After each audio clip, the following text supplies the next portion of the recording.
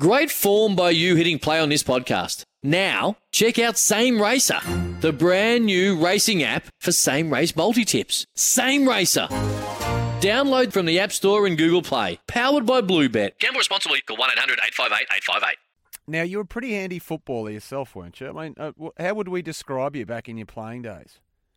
I'd say I was a pretty average footballer. I remember at college, when we went to college, they had college teams and you were encouraged to play for the college. And they had these trials and I was selected in the 4th team.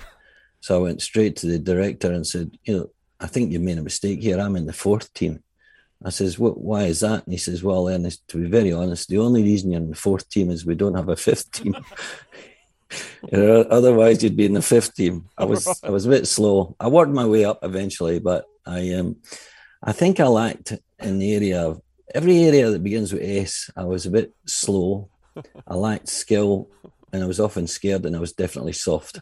So I decided that I was, after teaching for a year in a place called Easter House, which was a tough area but enjoyable first year of teaching. That's when I was it rained for 7 months without a 24-hour dry spell.